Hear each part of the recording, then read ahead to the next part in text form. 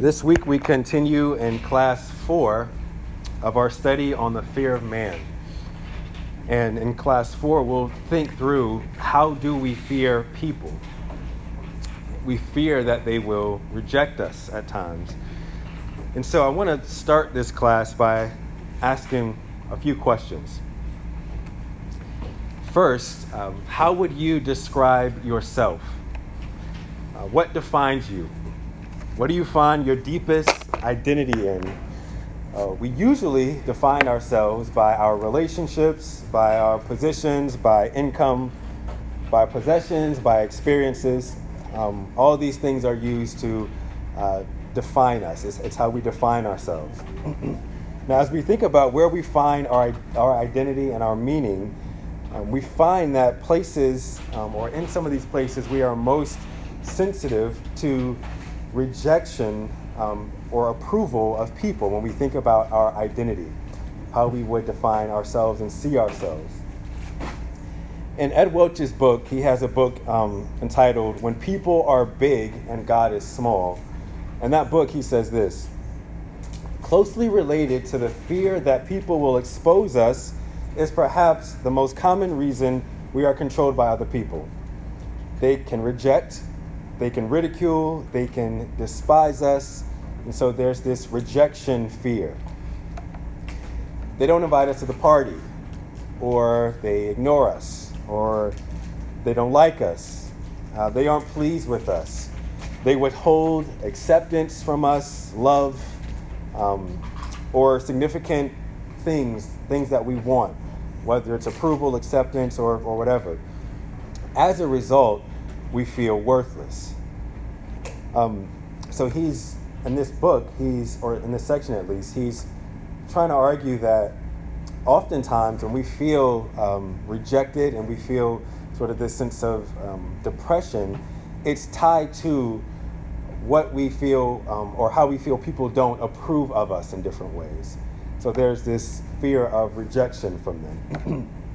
I remember having an assignment in seminary where we had to sort of examine ourselves, write out things that we fear related to the fear of man and people pleasing, and then we had to write a paper about how we would counsel ourselves concerning those specific fears. And I mean, I remember that like it was yesterday. It was a pastoral counseling class, and it was taught by what's his name? Yes, Tripp. And it was just a really helpful class to sort of get a thumb to the pulse of my own fears connected to people pleasing. It was just a really, really good exercise. But we can identify with some of this stuff when we think about the fear of man and the things that cause us to be downcast or depressed or discouraged. Often we find it's tied to the approval of other people. Now, we often find ourselves thinking, what will make me look best?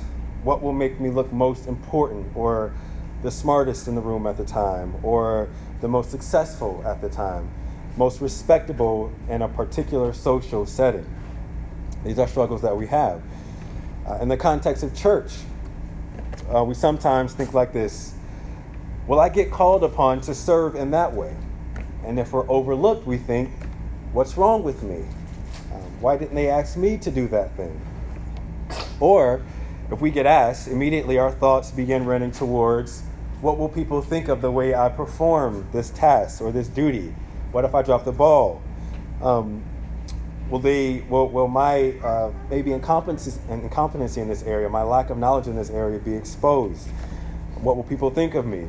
How will they think about how I just answered that question or how I just prayed?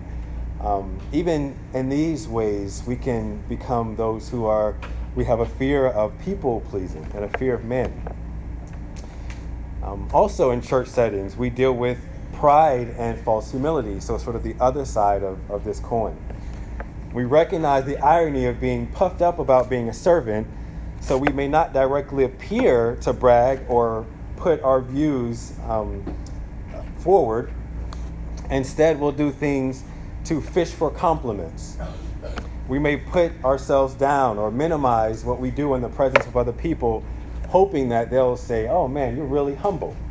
right? So we have this sort of false humility, and we want to sort of demean ourselves, but we're doing that, and we fish for, sometimes we're aching for someone to recognize us and say, that was a very humble thing you did, or I love the way you served in that way. Again, so but we'll talk about this a little later. It's not entirely wrong to do things and to serve others, and even for you to say to a brother or sister, man, that was really humble. But what we're trying to get at is the heart. Are we fishing for these things? Do we find our identity in these things? And that's where we want to be watchful of. So fear of rejection and the desire for acceptance is one of Satan's most significant devices and snares. And it undermines what it means to be a Christian. And it's because we put our acceptance in other things apart from Christ, or something else alongside Christ. It's still having something that we're finding our identity in, apart from ultimately the Lord Jesus Christ and our union with him. The Puritan, Richard Baxter, he has this sort of treatise, or this writing, Directions Against Inordinate Man-Pleasing, it's called. And in that he says, remember what a life of unquietness and continual vexation you choose if you place your peace or happiness in the goodwill or word of man. For having showed you how impossible the task you undertake, it must need follow that the pursuit of it must be a life of torment, he calls it. To engage yourselves in so great cares when you are so sure to be disappointed, to make that your end which you cannot attain, to find that your labor is vain and daily met with displeasure, instead of the favor that you want and expect, you lose. And he says this is a grievous life. You are like one that dwelleth at the top of a mountain, and yet you can't endure when the wind blows. He says you are like one that dwells in the woods, and yet you're afraid of a leaf when it shakes. He puts it in this very strong and vivid language, in this sort of metaphor, to say that you're in a place that you'll never be satisfied. You'll never be at rest. You'll never have peace of heart, because you long for the approval of men who are themselves fickle and go from one side to the other with each moment, and your own heart, which is constantly being tossed to and fro by people's opinions. And he says it's a grievous life. Now, as Christians, right, we can say, all right, I know that, I see that, that's true. I know what to do. This is easy. I just don't care about what people think. I know the Bible, right? But it's not that easy, is it? We all struggle with this, and it's a continual struggle and a pain at some time. And so we have to think through what the Bible says about this, and just, again, be willing to examine ourselves and really have the thumb to the pulse of what sort of triggers our sense of identity and our depression, and what makes us feel or question or chips away at our theology of our union with Christ. And sometimes it's something as simple but complex also as rejection from people. So people reject us. So our experience tells us that there is something to fear, or at least to be careful about. People reject us because of things that we do or things that we say, because of things related to who we are. And it's not always outright rejection. Sometimes it's just not accepting us the way that we want to be accepted, or the way that we would want them to view us, to have us sort of a part of whatever they have going on. Now think about how you've been rejected or felt rejected or not approved of in the last month or week or few days. So take some time to think about maybe in your experience where you felt a sense of rejection and how you handled that. What was your response to it? Was it irritation? Were you agitated? Were you just depressed for that week? Did you pray? Did you get into an argument with the person that you felt rejected you? Think about that for a sec. What are some ways that you felt rejected?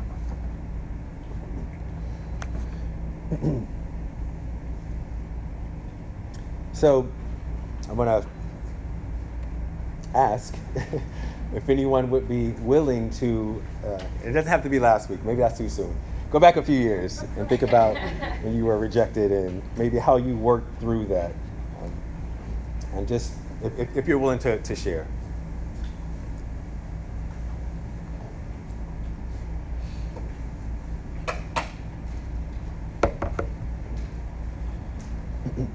Kyle, go for it. So I had one instance where I knew I needed to provide feedback to a person at work. Okay. And when the individual, and then what you need to share with them. Right. Right. It's not all the pat on the back, but there might be some constructive elements. Yeah. And so, it was a lot of prayer, because you're like, man, I don't want to have to do this. Is there any other way? It's like, you're like working your way down the list. Yep. And then it's like it's that struggle. Like, I know this is right, and man, if this person responds, the way where they like take offense to it, that's gonna be hard. I don't want that. Right. It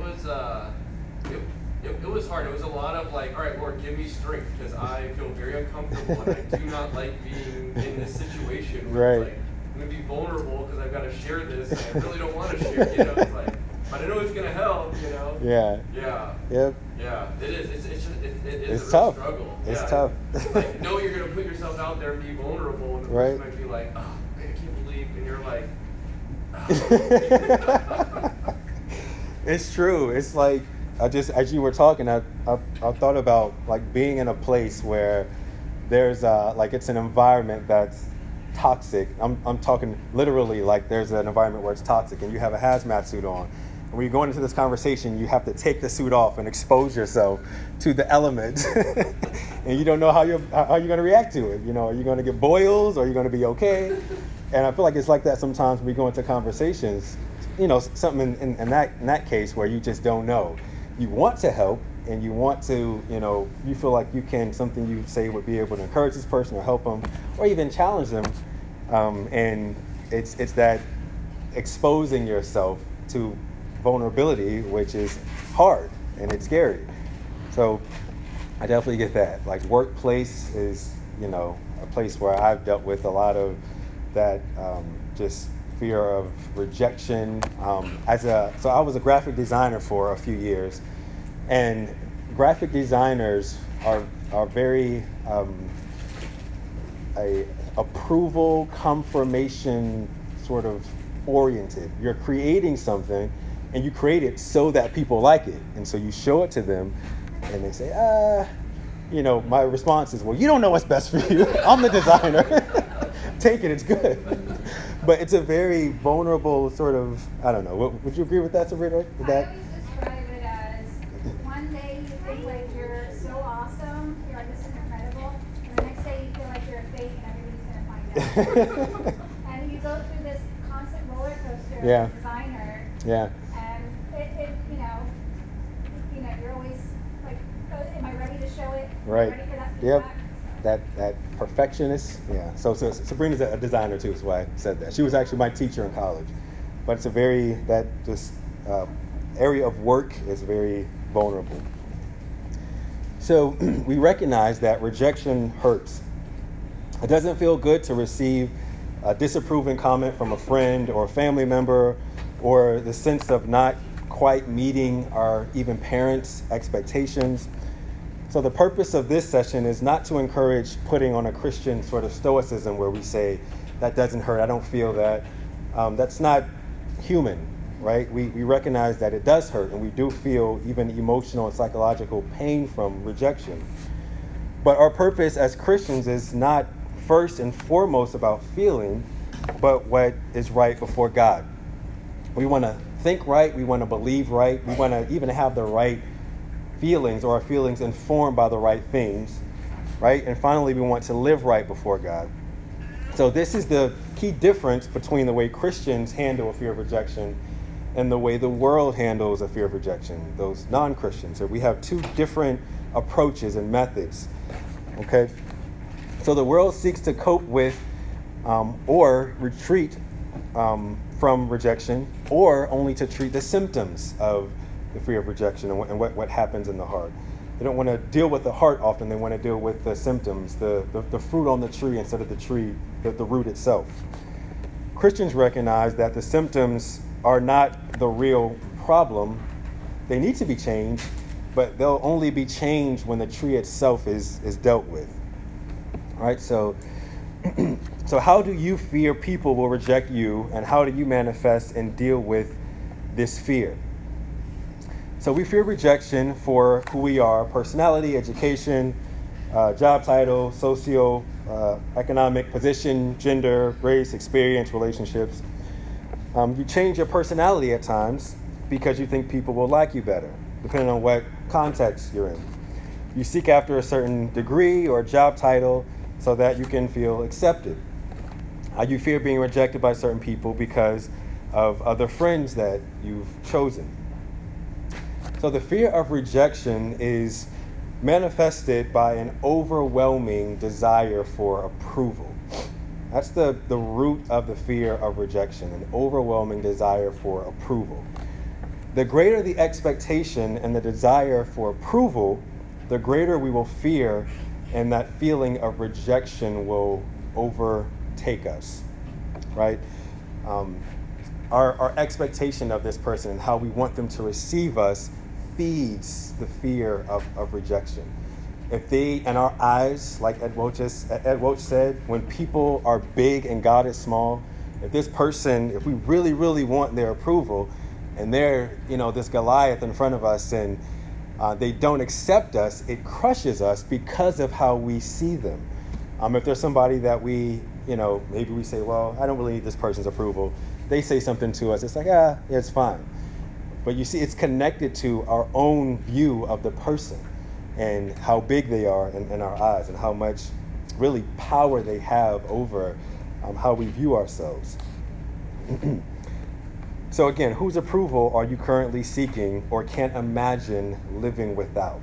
Whose approval do you need so badly you can't imagine living without? Fishing for compliments is another subtle way we fear rejection from others.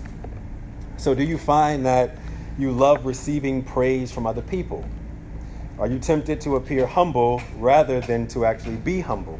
You want to look humble but not be humble. So we do this in different ways.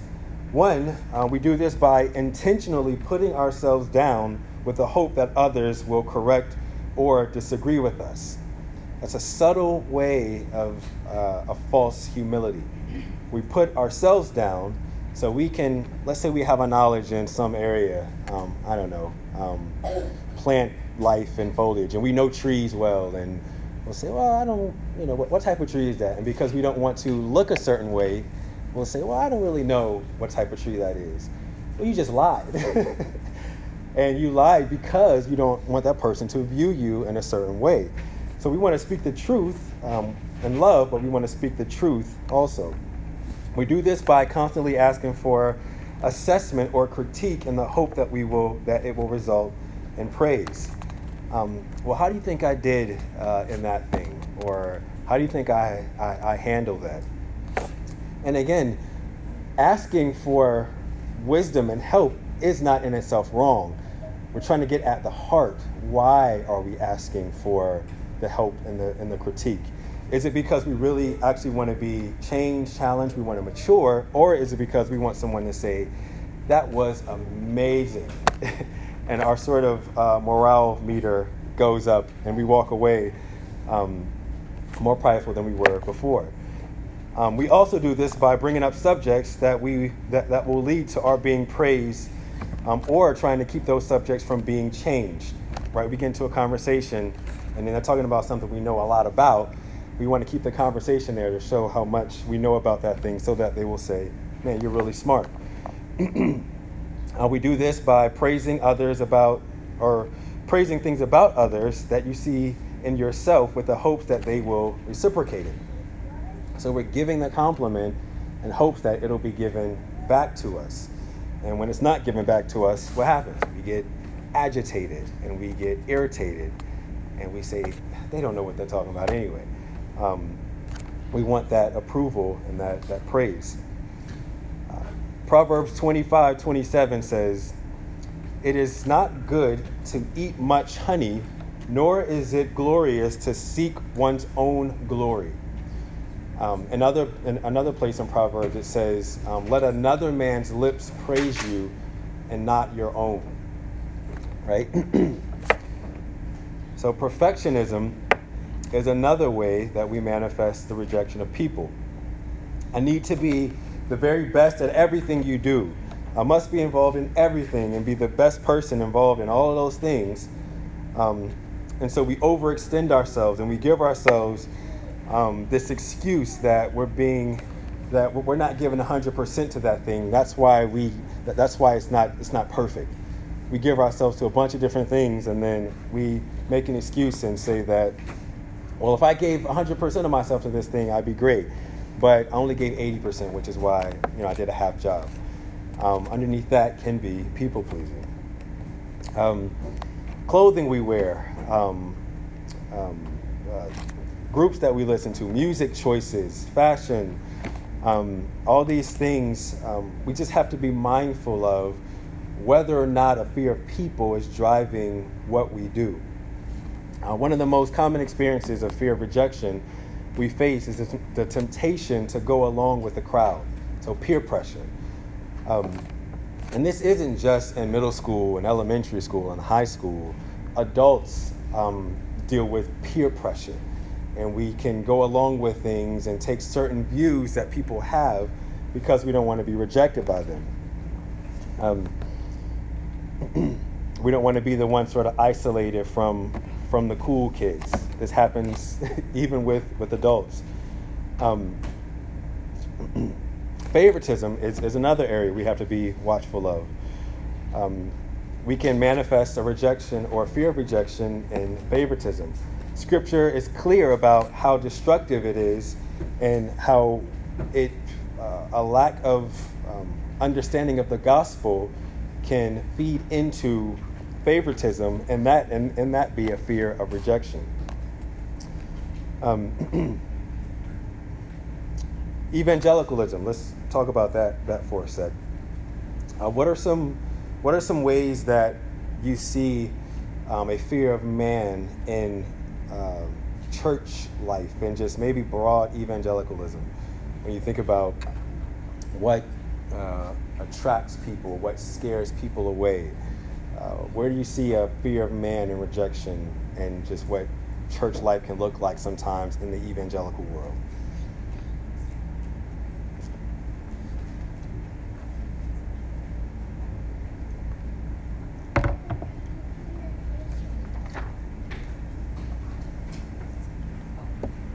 Go ahead, Mark. I think of like pragmatism. The church, Okay. Yep. us individually and as a whole, we're afraid to lose people, not attract certain people. Yeah. We might do certain things that might be outside the Bible. Right. Yeah. Maybe not saying certain things, but it might lose numbers or something. Right. Yep. That's definitely a fear of man underneath there somewhere. Yep. Absolutely. What else? So Mark said pragmatism. Giving the people what they want, sort of, in a sense. What are some other ways that we see fear of man in church life culture?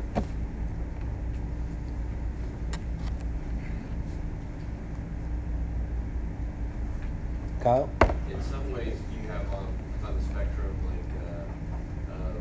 people that are like militant in how they disagree with people. Yeah. And they're like, blow them out of the water. And then you got the other end of the spectrum, which is like, let's just love everyone and hold hands. Yeah. Right. So, I think there's a sense in which the fear of being rejected if we're not going along with people and like always agreeing, where it's like, okay, now there's a place where we can lovingly disagree. Right. And, Yeah, but doing that, knowing like they might be like, well, how dare you? Right. You know, or like, well, that's not right. Yeah. I think that's not what they Yeah. do. Yep. How we respond to people when they disagree with us. There can be a fear of rejection there, right? So that can be because we don't, maybe they said it in a certain way and it rubbed us the wrong way. Or it could be that we wanted their approval so badly when they disagreed, it caused us to question our own selves, our identity, or, you know, maybe our outlook, which isn't, again, always bad for us to be able to correct one another. But again, trying to watch your heart in that. You know, maybe in the past or even here at certain times, you've been a member of a church where you do certain things or you say certain things or spend time with certain people because you believe those are the things that are necessary to be a good member in the eyes of those other people. Maybe certain activities, or you know, you read certain books because you feel like, well, if I sort of want to be in with this crowd, I got to have read this author. You know, he's talked about a lot. Those are subtle ways where there can be people pleasing, or want to be careful, or rather, now when we think about things like that, so I want to be mindful of how we interact with one another when it comes down to sharpening one another and encouraging one another, and even exposing one another in a God-honoring way. We can't expose each other and it be good. But we have to make sure that when we are interacting with one another, or we're striving toward humility, gentleness, and genuine fellowship, right? So that's always a challenge for all of us at different times, depending on the day you had, the week you had, the month you had, the year you had. You know, sometimes you hear people say, well, that person asked me how I was doing, but I don't think they actually want to know how I was doing, because, you know, they would run away if I told them the truth. Now, you could say, well, that's that person's fault. They don't really want to hear. Or you could consider your own heart and say, well, maybe I'm fearful to tell them how I'm actually doing because I'm afraid of how they might look at me. We have to be mindful and watchful of our own hearts in that way. All right, let's talk about our speech.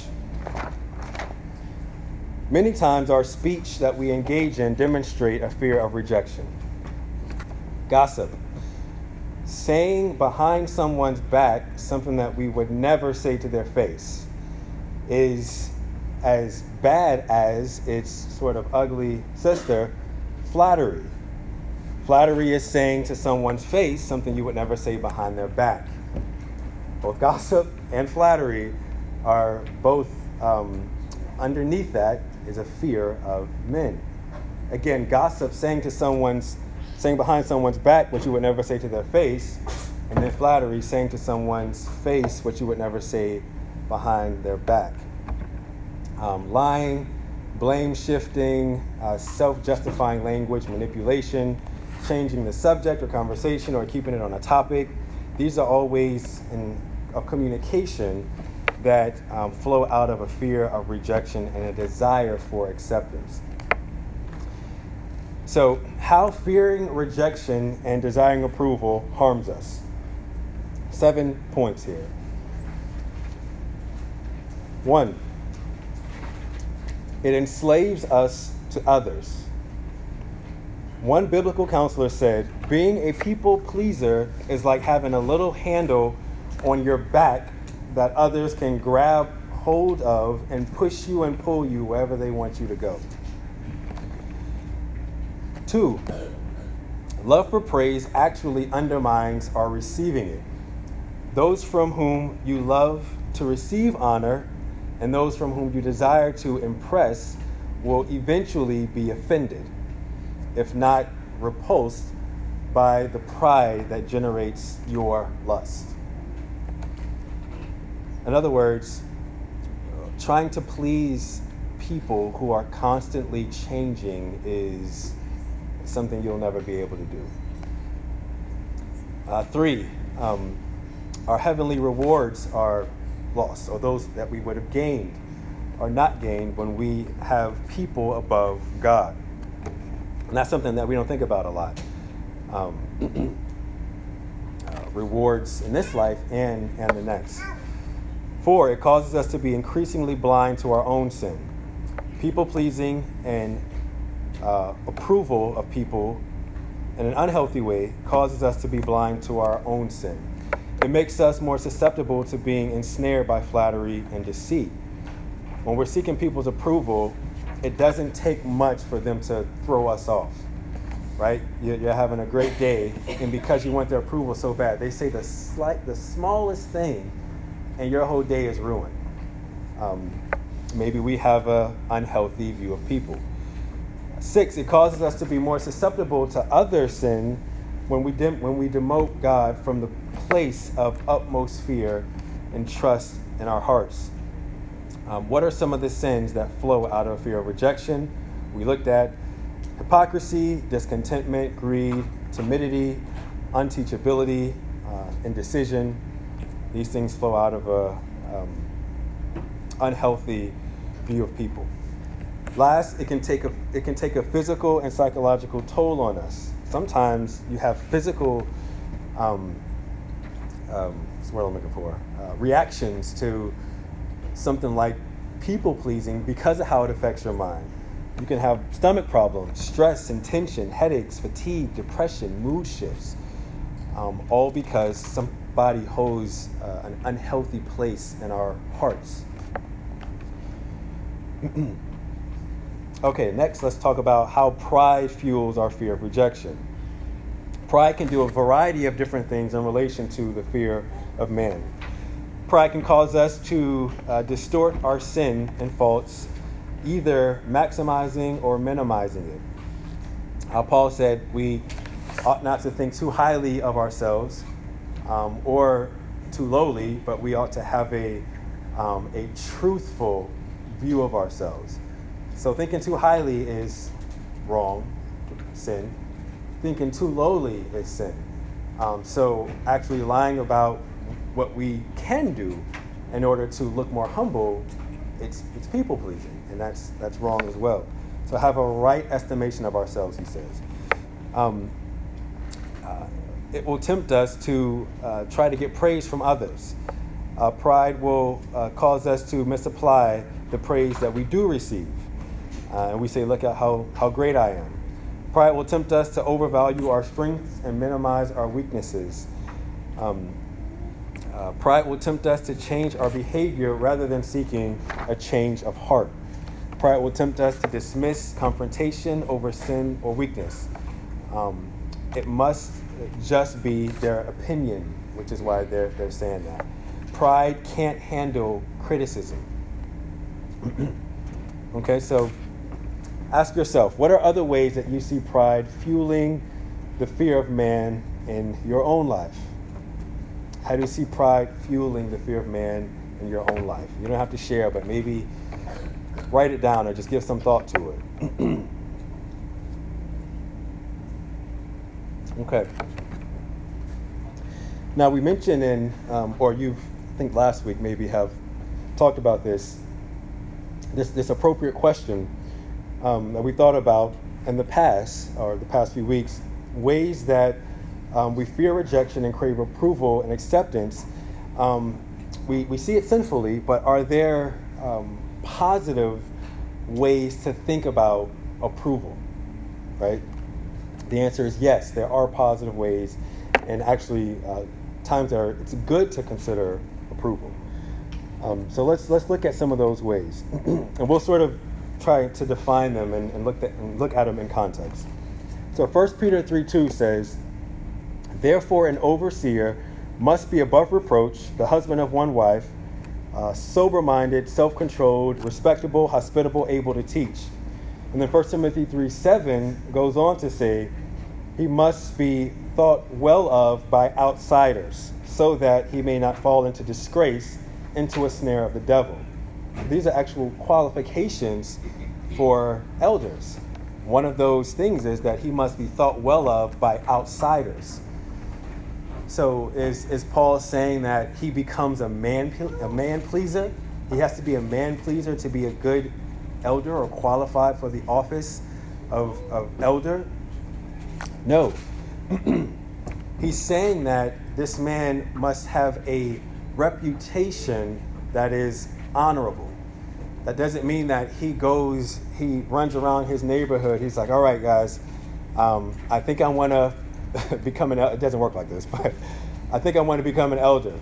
Let me just mow the lawn of everybody in my neighborhood so that if somebody happens to come and they ask my neighbor, what kind of man I am, you can tell them, what kind of man I am. Now, we don't usually go to potential elders' neighborhoods and say, hey, but that's not uncommon. Matter of fact, in the 17th century Baptist writings, you can find that they would go to the employer of the man or the neighbor of the man and ask them to get an idea of his character. But again, we don't do that in order to be qualified. It should already be sort of characteristic of us. Generally, though, as Christians, we should seek to have a good reputation with outsiders. But again, this has to be tempered with a realization that this is for God's glory and praise and not our own glory and praise. Paul also says in 1 Corinthians 9:19-23, that he has become all things to all men. In that, Paul recognizes that in matters that are not sin, it is appropriate to adapt oneself to one's audience in a way that will most appropriately adorn the gospel. So even in that, something is behind that that's not my approval or acceptance, but how do I adorn the gospel? How can I make the gospel more clear with my words and with my character? How can I adorn the gospel? What else is an appropriate way or appropriate? When else is it appropriate to please other people? In relation to pleasing and respecting parents and authorities, it is not only appropriate, but it's commanded. Again, this is within the context of pleasing these individuals above and beyond fearing and trusting God. Rather, it's not in that context. So we are willing to disobey. So are we willing to disobey the Lord in order to please other people? That's a question. Exodus 20:12, honor your father and your mother. Proverbs 16:14-15 says, a king's wrath is a messenger of death, and a wise man will appease it. In the light of the king's face there is light, and his favor is like the clouds that bring the spring rain. So, in regard to, let's say, your boss, if there's nothing sinful about thinking through how to serve your employer and even do things that would please them, right? Matter of fact, it could actually be something that's commendable to give thought to. Okay, I can't think of a specific situation, but maybe you can think of, something that your boss asks you to do that's not sinful. They like the folders to be arranged in a certain way. And most people who work there aren't in the habit of doing that. And for you, it's like, oh, that's something I can do. That's not a necessity, but it's something that my boss, he appreciates or she appreciates, and you do it.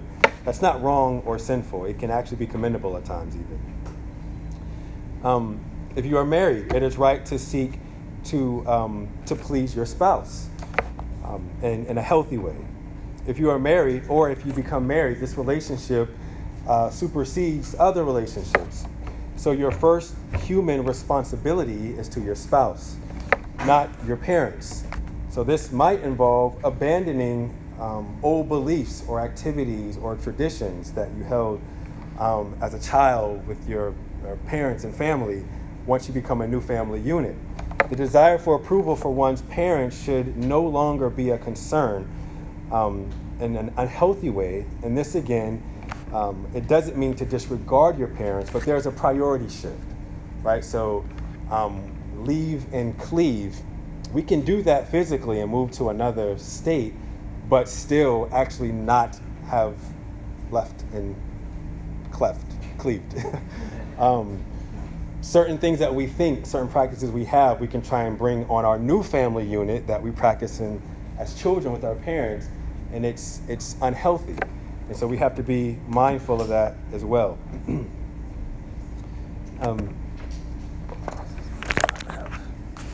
we've got a couple minutes left here. So I want to look at some places in Scripture where we see people struggling with the fear of man.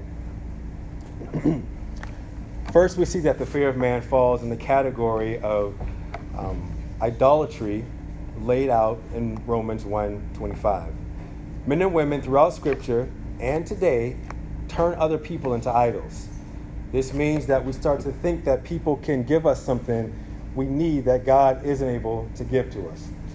When we believe that they can protect us in ways that God can't, or when we need them so much to sort of be a hedge for us, and we think that God can't. We do this in very subtle ways.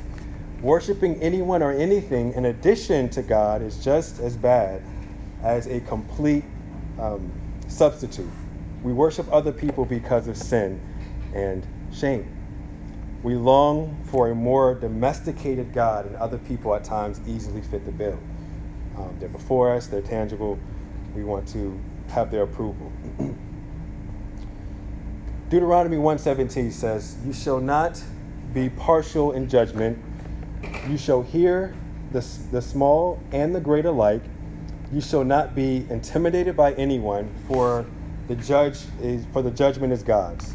So here in Deuteronomy 1, Moses recognized the tendency for those whom have been given authority over these camps of people to treat people with partiality, and he warns them against that.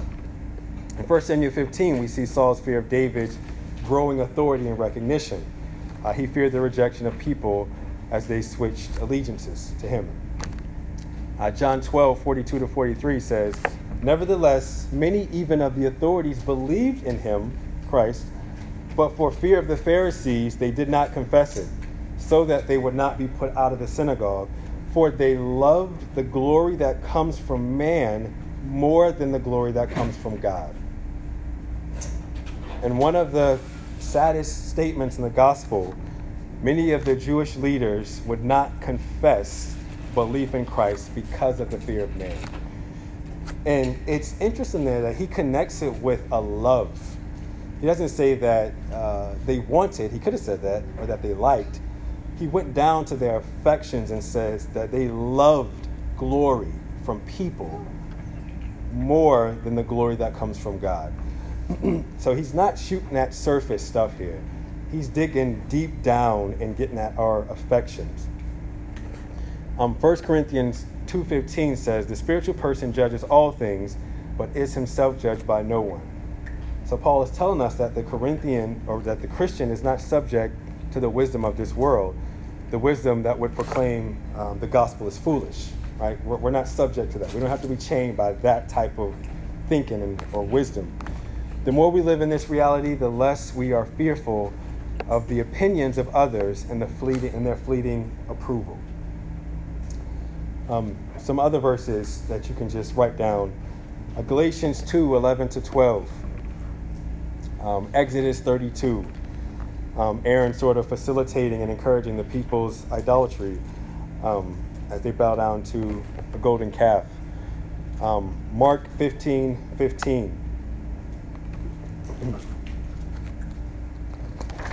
That Exodus 32 passage is interesting too, because when you think about what happened there, God is on the mountain, Moses is up there with God, Aaron's down here with the people, and there's this, like the steps that they're taking. First they're doubting, and they're forgetting, then they're blaming, and then they're taking off jewelry and melting down things to create this golden calf.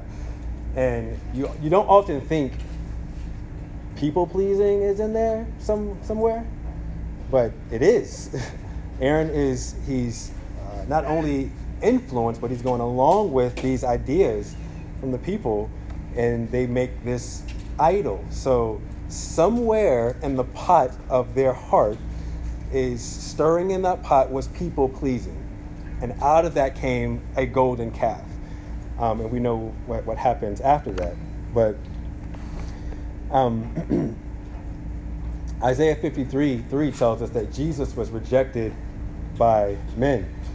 He was despised and rejected by men, a man of sorrows and acquainted with grief. As one from whom men hide their faces, he was despised. They esteemed him not. This begins to put our fear of rejection into perspective. So when we feel like, in an unhealthy way, we are being rejected or despised or we're not esteemed enough, no one deserved to be esteemed more than the Lord Jesus. No one deserved, no one was less worthy of being despised than the Lord Jesus. I think I said that right. He deserved all esteem. He deserved all respect and honor, and yet he was despised. So if you are despised and esteemed for the sake of your witness, for the gospel, even your character that's not sinful, then you are in good company. You don't need approval over and above your union with Christ as your identity. And this shows itself again in a bunch of different ways, and we have to be watchful of it.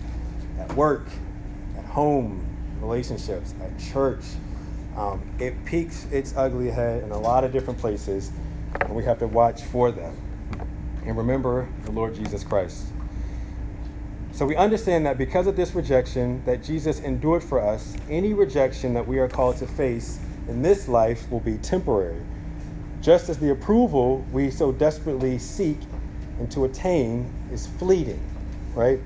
So any rejection we do experience will fade and be forgotten quickly. I mean, think about when you were 10. Do you remember situations in school, in class, when you were rejected and you felt despised? Maybe you do, maybe you don't. And if you do, I'm sure it happened a lot more than you're remembering it did. But the point is that most of those things you don't recall, you don't remember. These things will be forgotten. In Ephesians 2, Paul describes how that in Christ we are accepted by God. So, Christian, you have received the greatest approval and acceptance by God through the Lord Jesus Christ. God who actually does know you. He knows our thoughts. He knows our feelings. He knows what we thought this past week, the depths of what we thought, the wickedness that's there. He knows what I contemplated. He knows what I considered. He sees it, knew it before in eternity past, and predestined the believer for adoption through Christ. We have his approval, right? If the Lord is for us, what do we have to prove to others? Why are we craving their approval so much when we have the Lord's approval of us? We have to be watchful of an inordinate, as Richard Baxter said, an unhealthy approval of men. And most of the time, for us as fallen people, it is unhealthy. And so we have to watch for that and remember the gospel. Finally, as we saw last week, according to Hebrews 4:14-16, because Jesus was rejected, he is able to sympathize with our rejections. Not only that, but because that he's our high priest and his high priestly function, we can come to him with our fears, with our rejection, all those things, and with confidence go before the throne of grace. Know that we are insufficient, that we struggle. We struggle today, we're going to struggle tomorrow, and next week, and next month, and we will struggle with people pleasing until Christ returns. That's just the reality of living in a fallen world. But we can bring that to the Lord and say, Lord, fill me with your spirit, give me grace, give me strength, give me courage of heart to not love this person's approval so much. When we think about courage, we don't often think about it in those terms. It's easy to die. I don't want to say easy, but it can seem courageous to die for the gospel on the mission field when we're rejected and speared through. But pray for courage that the next time you see that person whose approval you need so badly, you don't shriek back, but you stand firm, and not your confidence, but the gospel. I don't need this person's approval that much. Pray for courage for that, because that, again, it's that more often than it is dying on the mission field for us. Both happen, but I think one more than the other. So some things for you to take with you today, this week, and consider. How does the gospel intersect with our fear of rejection?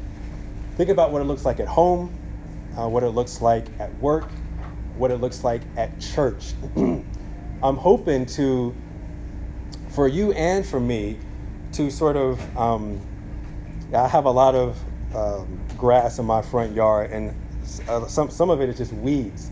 And it's not until I get down close and I look at it and I say, oh, that's a weed, and I pull it up. I'm hoping that this class will give you a sharper eye for the weeds of people-pleasing and rejection sort of in the garden of your heart. They're there, and we all need help to see them and identify them and come alongside one another to pluck them out. So again, something for you to take home and consider. Pray about, Lord, where is this in my home life, in my work life, in church life? And I'll pray for you, pray for me. All of us struggle with it. And I'll pray for us now as we close. Okay?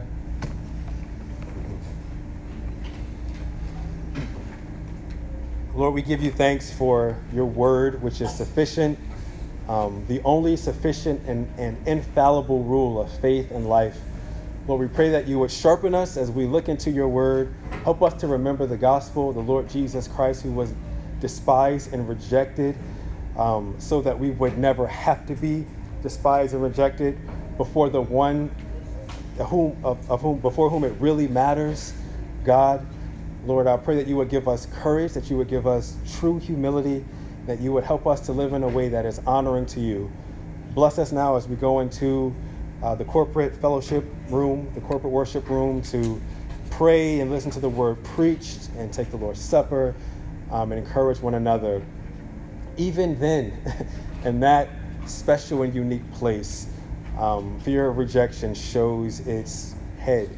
So Lord, help us to be mindful of these things in a way that is in line with Christian maturity. Help us to fight against these things and to have as most important for us our triune God, Father, Son, and Holy Spirit, the one before whom we are approved and accepted on the basis of Christ's righteousness alone. Bless us now, Lord, for your glory and our good as we see it. In Jesus' name, amen.